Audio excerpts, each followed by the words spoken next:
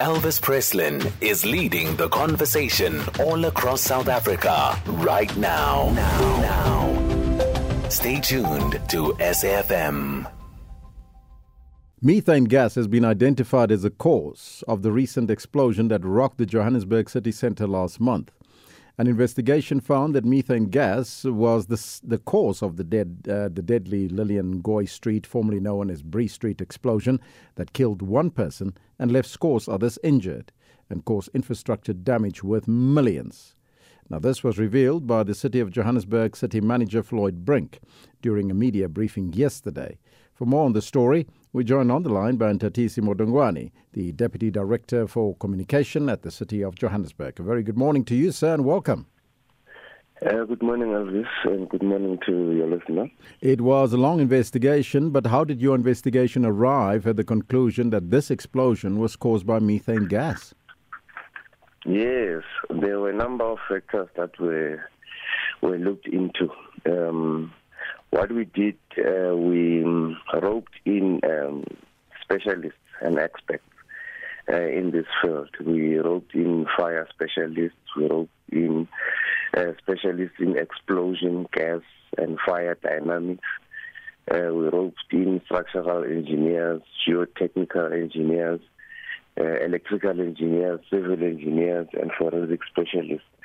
So they did a whole lot of work to try and isolate different type of gases that are in the vicinity of the area. So what happened is that when they did the test, methane appeared to be the gas that had fueled the explosion, because methane, which is lighter than air, is the one that traveled along the Davis tunnel from an unknown source to the crest of the tunnel near Fort Brandis, and then that's when the explosion happened. Now, there were several other suspected causes, such as the explosion was caused by perhaps a gas leakage, illegal mining underground, or perhaps negligence. So those were all ruled out, it seems. All were ruled out. You must remember that when you test these gases, your other types of gases like your LP gas, they would have an ethane measurement of about 2%. And methane, in its nature, it's lighter than air, and it has a zero ethane measurement. So it's a probable cause, which is very definite, because other gases would have weighed heavier and would not have risen to that level. They become heavier in nature, and methane is lighter than air, and hence the conclusion that methane is the cause. And illegal underground mining was also ruled out completely. Yeah, a number of factors were ruled out. There was no illegal mining underground.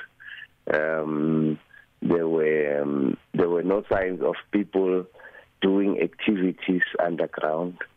There was no negligence that was picked up. We can safely confirm to residents of Johannesburg that methane is the cause. You must remember that with some of these, all the tunnels that we're talking about were constructed in 1935.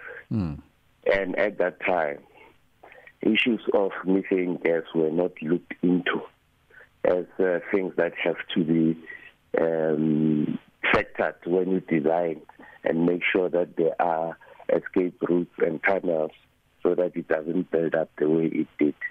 So when we go forward, we're looking at redesigning the entire tunnel services within the CBD of Johannesburg so that they comply with the new international standards that allow for breathing underground whenever this methane is developed. And how much are the estimated costs in terms of repair work to rehabilitate and reconstruct that entire area, as you indicated? Our rough estimate so far sits at 178 million.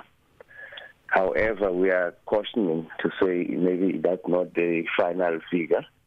We are still busy with the final designs of the new approach that we want to do, because Mayor was saying we need to use this unfortunate incident to reimagine and redesign the way our underground service channels are designed so that they comply with international standards.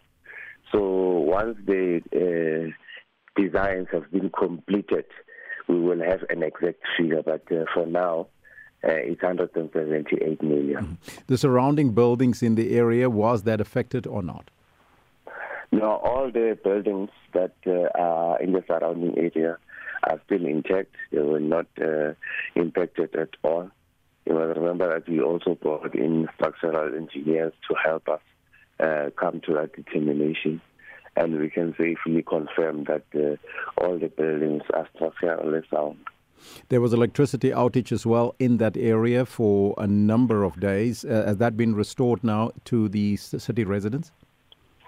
Yes. On day 6, all the services in terms of electricity were restored to the affected buildings. And then on day 7, we restored sewer and water in that vicinity, just to make sure that the lives of the people are not negatively impacted. I thank you so much for your time and that update, Mr. Nthatisi Modingoane. He is the Deputy Director of Communications at the City of Johannesburg. You are listening to First Take SA on SAFM.